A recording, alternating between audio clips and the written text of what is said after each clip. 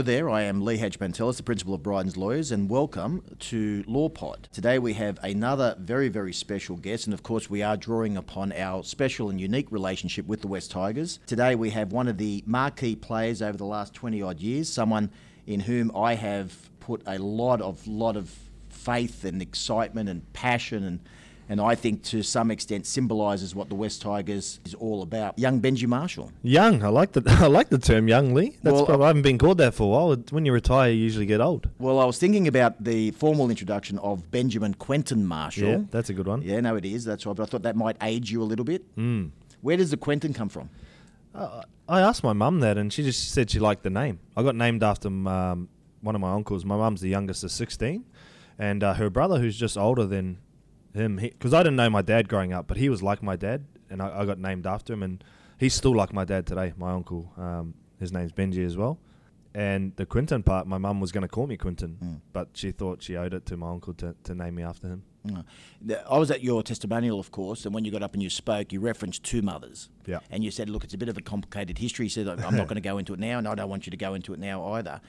But what do you find that upbringing brings to you today? I mean, there obviously were challenges being brought up. How does that contribute to the man that you are today? Well, I guess a lot of people only see me for what I've sort of achieved on the field and the way I sort of played the game, but growing up was a complete different story. My mum had me when she was 15, and at the time struggled to look after me. I had another family come in and they didn't formally adopt me, but they sort of took me under their wing and called me their own. So I got two sets of parents, and on one side of the coin, my birth mum's side of the family, it wasn't a lot of money, but there was a lot of love and a lot of sport and a lot of adversity that had to be faced. And on the other side of the coin with my other parents, it was they owned a farm, they were dairy farmers. You know, they didn't struggle for money, there's always food on the table, and a lot of love. So I learnt two sort of ways of living growing up, and I think both of them contributed heavily to me being successful later on in life. Okay. You mentioned on the field, right, and your story from the time that you first came down to the West Tigers, 05, right through and ending your career with South is so well known. I don't think there's any mystery left with it. So I'm today, if you don't mind, I'm not really going to talk much about football. I think we just talk about Benji Marshall and the man you are and what life's like today and how you got here. Yeah. Well, let's start with something that really blew me away recently, the recognition by the New Zealand government, of course, companion of the New Zealand Order. How special is something like that?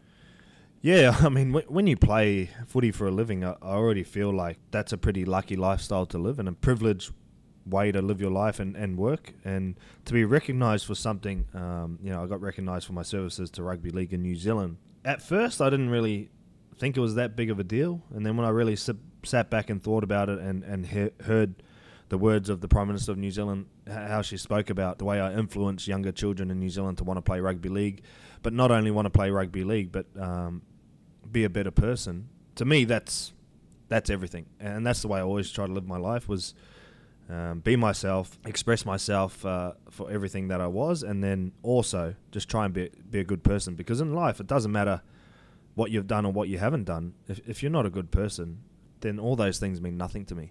Yeah, but it's an extraordinary recognition, though, Benji. I mean, companion of the New Zealand Order of Merit for services to rugby league. If we were still knighting people, that you'd be looking at a knighthood down the track. What letters do you know? What letters you put after your name? They told you yet? I had to Google it to find out. But yeah, it's CNZM. CNZM. Companion, the New Zealand Order of Merit. We did a fair bit for Tommy Raudonikis, of course, after his passing, and Tommy had the Order of Australia recognition as well, and he was Tommy Raudonikis OAM. Yeah, right. And I can tell you that his family made it very well known that he was so proud of that every time that he was recognised anywhere in writing, that we had to include the OAM, which of course we were happy to do, but he earned it, so it's absolutely. So it's there. So you should make sure that you put that, and your family must have been incredibly proud. They were. When I told them about it, they were like completely blown away, like, this stuff doesn't happen to people like us, especially the way we grew up. I mean, my mum's the youngest of 16. There wasn't a lot of money or anything like that. Whenever a new child came along, the eldest in the family sort of had to move out. And I grew up in a 3-bedroom house at my grandparents' place. And always, all the kids would sort of maybe, if there wasn't a bed inside, would just go out and sleep in the tent in our sleeping bags. And for us, that was the best thing ever. All the cousins sleeping out in the tent, having fun every night.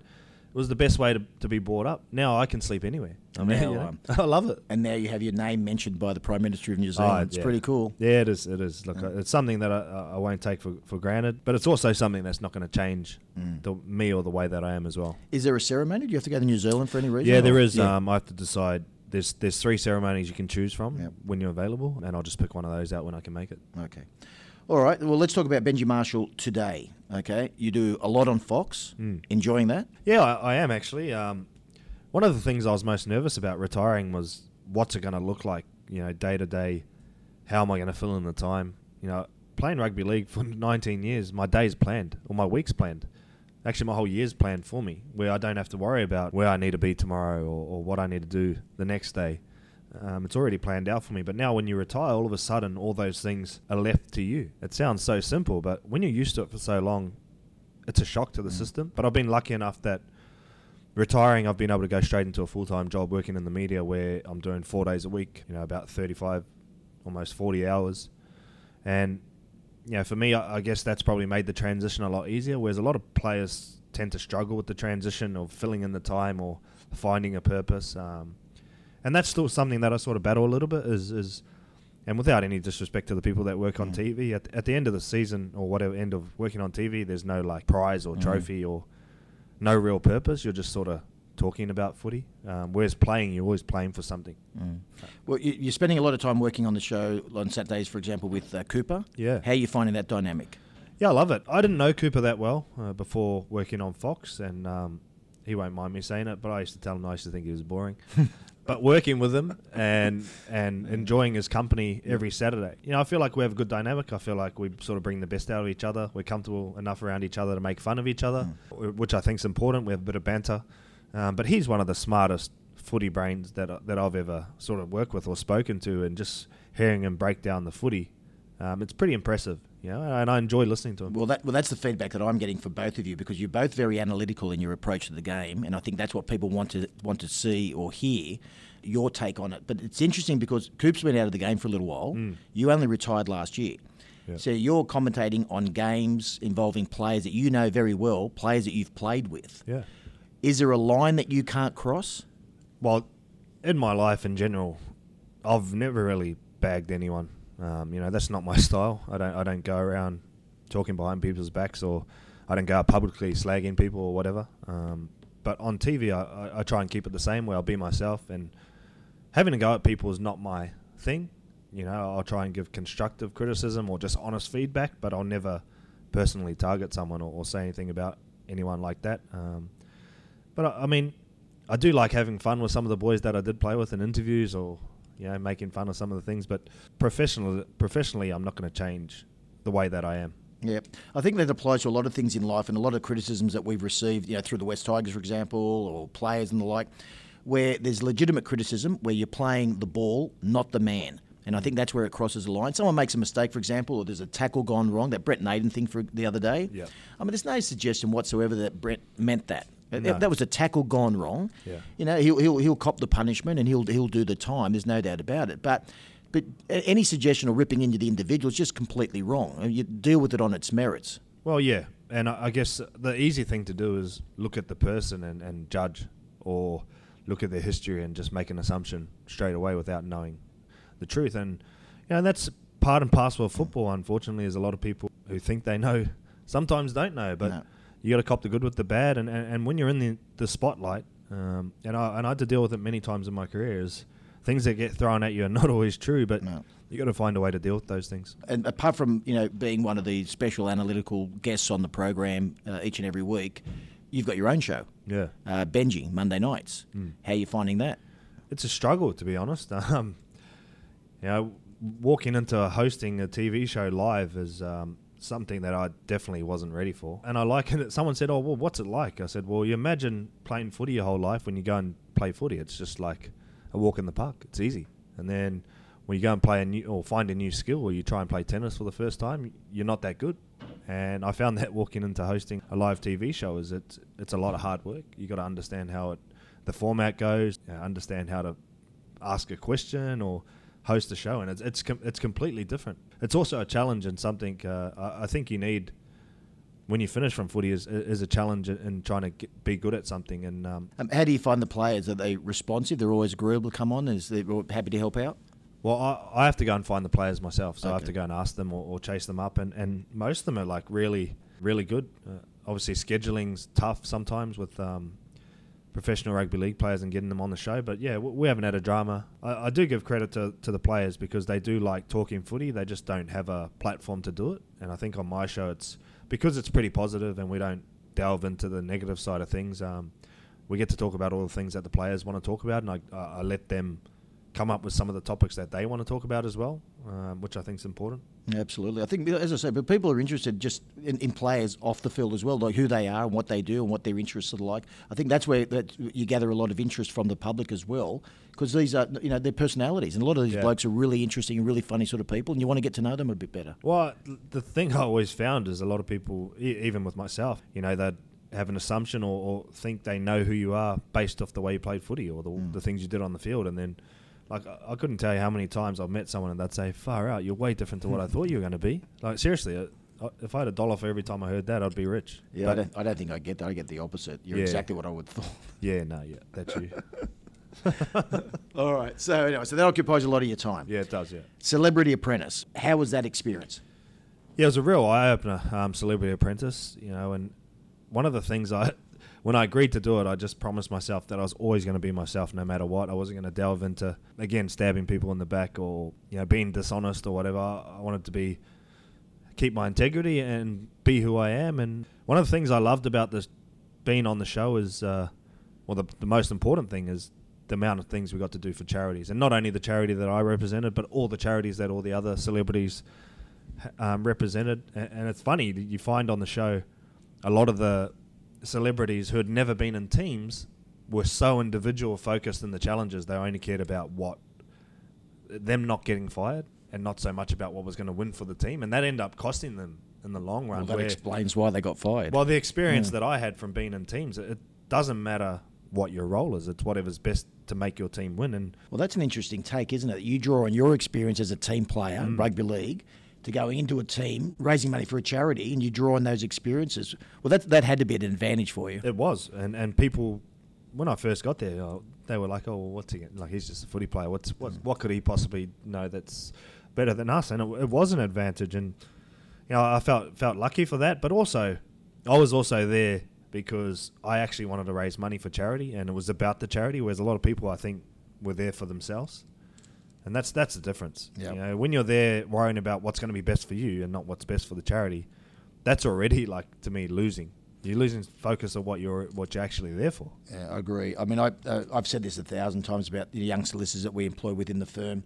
If they don't focus on the service, on the job that they're providing, on what the actual the reason why they've been retained by a client, but they're looking at the big picture, the invoice, the fees, or whatever might be down the track, they've missed the point. Yeah. Look at the product. Look at the quality of the product that you provide, the quality of the service, and everything else will take care of itself. That's the outcome. Yep. If you're worried about the outcome, it's like footy. If you worry about the outcome all the time, then you're stressed about, or you forget about what the process is to get to the outcome. That's very, and very and true. that's how it was on the show. Yeah. I mean, a lot of people got fired off the back of worrying about the outcome, instead of doing all the little things. A number of very eclectic type characters on the show. Is there anyone that you buddied up to? Anyone that I mean, I know you had Samantha Jade at your testimonial singing. Yeah. So. Yep.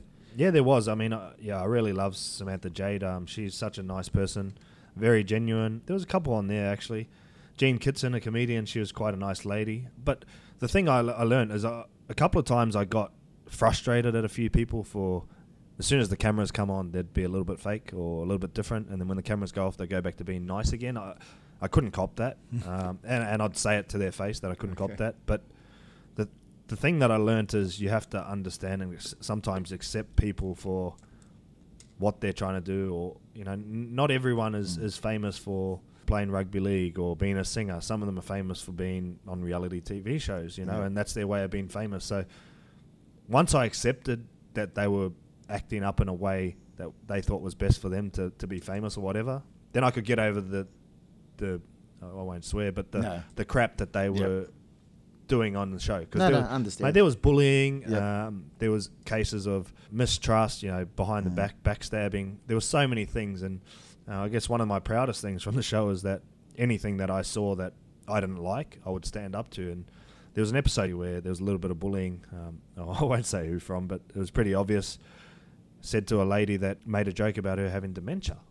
You know, dementia is one of those things that people suffer. You know, really terrible disease that you just don't make jokes about. Anyway, I stood up for that because that's not how you talk to people. Yep. And like I said, I always promised myself on the show if I ever saw something that was bullying or sexist or whatever it was, I wasn't going to stand for it. No, fair enough.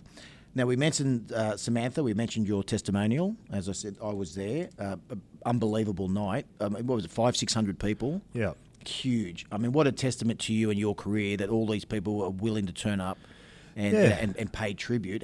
From your perspective, I mean, it's got to be humbling, doesn't it, to see all those people there? It was there? very emotional. I was finding it very hard the whole night to fight back the tears of just how many people were there, and I'm quite an emotional dude, to be honest. But the biggest part for me is I don't like as much as people would freak out and be like, that can't be true, but I don't like the fanfare of just being about me. I always did everything that was about the team, but that was the first time that I actually accepted something being about me, and it still doesn't sit that well with me, but for me it was more about all the people who were there from the start of my journey were all at that night at the end of my journey. And the most fun that I had with it was letting all those people come along the journey on the ride, and they felt like they were a part of it. Even though they didn't play. Well, that says something about you and the quality of the friendship, doesn't it? That the people that were there at the start of the journey are still there now. That says something about the quality of the friendship. Yeah, and a lot of those people weren't mates from footy or anything. They were just like friends. But my family, for example, was a lot of them said to me just that night that they hadn't said to me before, was that they were really proud of the role model that I became for all the children in our family, because I gave them something better to try and chase, or a life that they thought they could be better. And for me, that was the biggest thing to come out of my whole career, is that all my family are looking up to me, even my uncles and aunties, wanting to be better. Yeah, it's not about validation. It's not about what it is. It's just that you've made them proud, and when you realise that, it's a very humbling thing. And I suppose it would be even more so now for you. Your understanding of it would be greater as a father. Oh, absolutely. Yeah, Things change when you become a father, and you kind of understand your parents' approach and as I say, their aspirations and hope and ambitions for you. It's very different. It is, yeah. And it's sometimes it's still hard for me to accept, but that night, the other night at the testimonial, was the first time that I actually reflected on retiring. Yeah. I never really had time to do it because I went straight into The Apprentice, straight into TV, and that's why I think I was so emotional, is because I'd never actually thought about the impact that I had on people's lives. Or it's funny because I played with heaps of kids in the last couple of years who said, "Oh, I was at school when you won in 05, and I was doing flick passes in the park." Oh dear, it's crazy. I end up playing with a lot of those kids. Yeah. But I always loved how I could always relate to the kids. That was important to me. And Wayne said to me when he signed me to go to Brisbane, I need you to bring this group together. So I'd always go and get to know the younger guys first and go out with them a bit, because it's always easier to bring the young guys in and take them to the older guys instead of go with all the old guys first and try and let the young guys come in. Yep. Once you let the younger guys be comfortable with you, then you can sort of bring them together with the older guys. And that's why Wayne took me to Brisbane. Okay. Speaking of that, and one of the interesting dynamics that I'm interested in relation to the dressing room itself is the interaction or the involvement of the Polynesian player. It's got to be very different today to what it would have been when you started in 03. Yeah. Very different. Were there challenges originally coming into squads as a Polynesian player or not? Were you fully accepted? Was there any issues as such? Is it different today? Well, for me there wasn't, because I never looked at it like that, and I never ever had made excuses or tried to look at because of I'm Polynesian or whatever. But I guess the hardest thing is when you come from a small town in New Zealand and you go to a city where the bright lights and that is trying to catch up to that. So what is the small town? Whakatane. So actually, Bo Ryan was right. So that wasn't a joke. No. He was serious. Yeah. Okay. He only knows because he's been there. But it's like, it's a big thing when you move to a big city and you're chasing a dream. But I was really lucky. I went to the Tigers at a young age, and I had guys like Mark O'Neill, John Scandalis, Ben Galea, who took me under their wing. And like I said at the testimonial, I'm really lucky that I had Tim as a coach to start, because I was doing a lot of things that people weren't doing, like these side steps, flick passes, chips and chases, second tackle. And I honestly reckon if I went to any other club, I maybe would not have lasted, because Tim embraced the way that I played, and he encouraged me. You know, I'd throw a cutout pass that'd go into the grandstand, and the message would come on and say, "Do it again." Yeah. Don't do that. No, You know, and have another go. and encourage me to just Yeah. try things and want to pull it off. And I know in my time I made a lot of mistakes, but at the same time, like I've done a lot of things that people would never dream of doing or would never try, because I was encouraged to do it. No. And if I wasn't at the Tigers, I don't think I would have done that. Well, on the night, of course, special guest, the first panel was Sheens and Wayne Bennett. Mm-hmm. Now, the two coaches, one who started your career and one who finished it, so to speak. And between them, there's probably 3,000 years of coaching history or whatever. Are they similar? Are they different? If you had to compare the two, I mean, I don't want to say, I don't want to ask which one's a better coach, but in terms of their approach to the game, are they similar or different? Very different. Okay. But the one thing that was the same is they both cared about their players, and that's important. Tim, to me, is probably the best I've ever seen at developing all the basics and getting people to understand the game, different options, knowing a game plan, knowing a role. And he always encouraged whatever you practiced on the field at training, you could do in the game. And I love that about Tim. But Wayne's like completely the opposite. Like technically, he would be just, like most of the fans. Yeah. He's not big on do your best, son. He's not big on saying, "Well, go out and do this play for that play for that play." He's big on getting to know you, where you're from, all the things off the field that you're going through. Is your life okay? Well, let's sort your life out if it's not. And then if your life's good at home, then when you come to training, you'll be happy. And he'd always provide an environment or workplace that every day you turned up, it was fun. And you wanted to be there. No matter if you're winning or losing, at least the environment was fun. And you wanted to be there and you get the best out of yourselves. And then when you go on the field, I've never seen anyone give the players as much confidence and belief in themselves as what Wayne does. And he does it in a way where he's quite ruthless with his approach, but at the same time, you respect it because it's honest and you know he cares about you. So whatever he's saying about you, it's not personal. But because he's done the work to get to know you, understand you, you feel like you can trust him with that honesty. And that's why he's so great at what he does. What he did with that Queensland team that was supposedly the worst Queensland team ever a few years ago, that's how he does it. Yep. It's crazy. Yeah, well, a couple of things. One, I don't understand any Queensland team being bad. The minute they pull on that maroon jumper, they leave. Yeah, that's bizarre. They would suggest that. But they often refer to him as more of a man manager. He gets the best out of people, makes them, the best player they can be and the best person they can be. And I think that reflects on how they play as well. Well, I think it says, like, just the way that Tim coached and Wayne coached and the way that Bellamy coaches, there's no right way of having success as a coach. But the one thing they all did was understand their players and treat them the right way. Yeah. And that's important. And agreed. You'd know, being a dad of teenage kids, like now, the generation is very different now to what it was 10, 15 years ago. A lot of things have changed, and now we work on, back when I started, like, you weren't allowed to have depression or you weren't allowed to be sad because that was like, no, you can't. You just need to be happy. That would be seen as weakness. Yeah, it was. Now weakness is weakness is a strength. Showing vulnerability is a strength. It's not a weakness. And to me, that's where like the game is at now. Is you understand your players, bring them in for a cuddle, get the best out of them by whatever suits each player individually, not judging everyone the same or treating everyone the same. It's amazing. We're talking about two men now who are in their 70s, early 70s, who are still relevant to the game today. Who have obviously grown and developed and understood the changes and adapted to them. So it's a credit to both of them. They're obviously very, very bright men. Well, they're both very smart, and Tim was always the one who changed the way the game was played. The game was changing. Like in 05, the way we played footy changed the way that it was getting played. And Tim was always the leader in that and changing it. He'd always come up with different strategies or plays that in about 3 weeks every other team started doing. And with Wayne, he was just so great at if he couldn't do anything, he'd never be too high on his horse to ask someone for help. If he couldn't do it, he'll go and find someone who could, and he'd employ someone to do the things that he can't do, and he'd not be shy to admit, I don't know what I'm talking about. I'll get someone else to do it, which is a big thing to do. No, absolutely.